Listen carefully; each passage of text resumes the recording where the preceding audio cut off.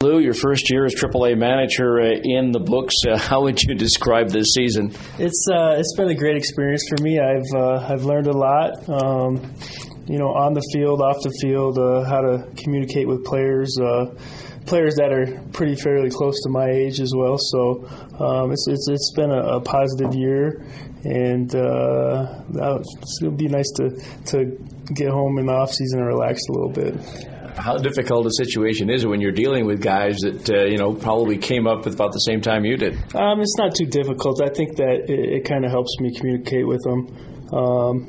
I just got done playing three years ago or so, I feel like it's an easy transition to communicate with them, and it's been a fun year. Fun might not be the word to describe what I'm about to say, and that is, how in the world did you handle all the head-spinning roster moves? I know the franchise, well over 300, a franchise record, guys coming in and out on a regular basis. It was just one of those things. It was a learning experience for me. Mike LaCasa and I were in communication all year long, pretty much daily, with all the roster moves. So it was just one of those things that happens at this level, and if I'm here again next year, I'm sure it'll be the same. 53 different pitchers used, that's a record. I told Pat Rice, the pitching coach, that, some of these guys you've never seen before, and it's like I should have gone to Office Depot and gotten everybody some hello, my name is stickers, because it was just so many guys coming in and out. Yeah, you just got to stay on your toes. There is new players coming from, like the one day we had a starter from Orem, and it's pretty cool, though, getting to see those guys come up here and pitch at this level. They're excited, and it's nice when they do well. Now, the bottom line, though, of this job is getting guys ready for the big leagues, and certainly that's been the case this year. Guys like Rengifo and Matt Thaiss and Jared Walsh, who's been back and forth. Patrick Sandoval has been good with the Angels. And really, that's the telltale sign, more so than wins and losses, of a successful season. I agree 100%. It's about getting these guys ready to play in Anaheim at 7-10. I think the guys have gone up there and done a very good job. Like you just said, you mentioned a ton of names of guys that started the year here, and pretty much their whole pitching staff started here. So I don't know if I'm going to go up in September, but I think that it would be a great experience for me to go up there and watch those guys live from the dugout and get to see them compete at the big league level.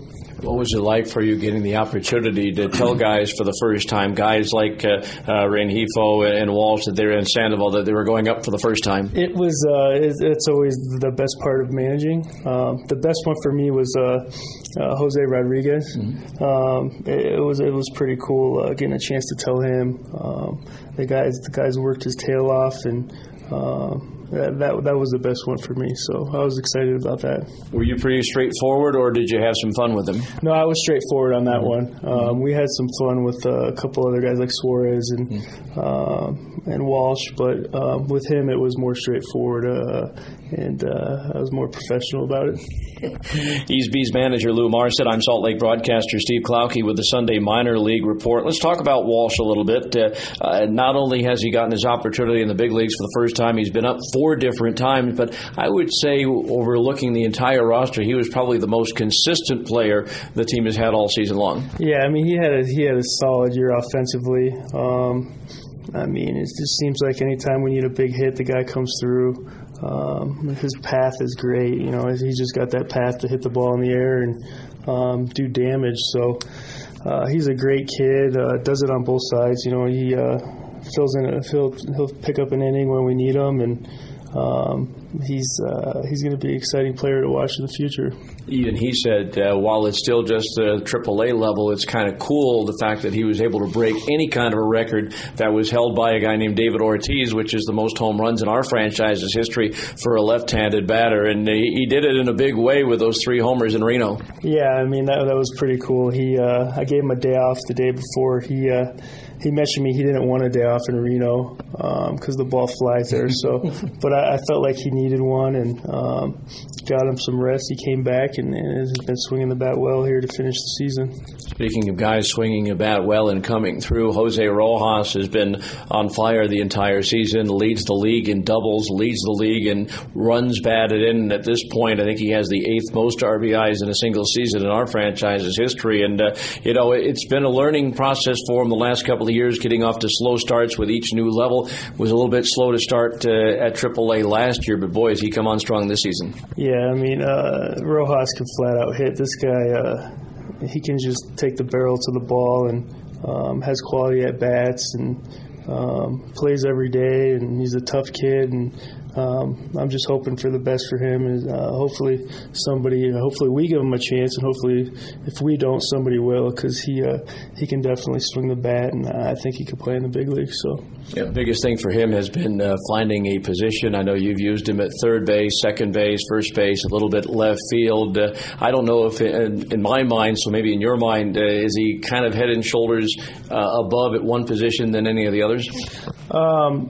I think for me, his best position is third base.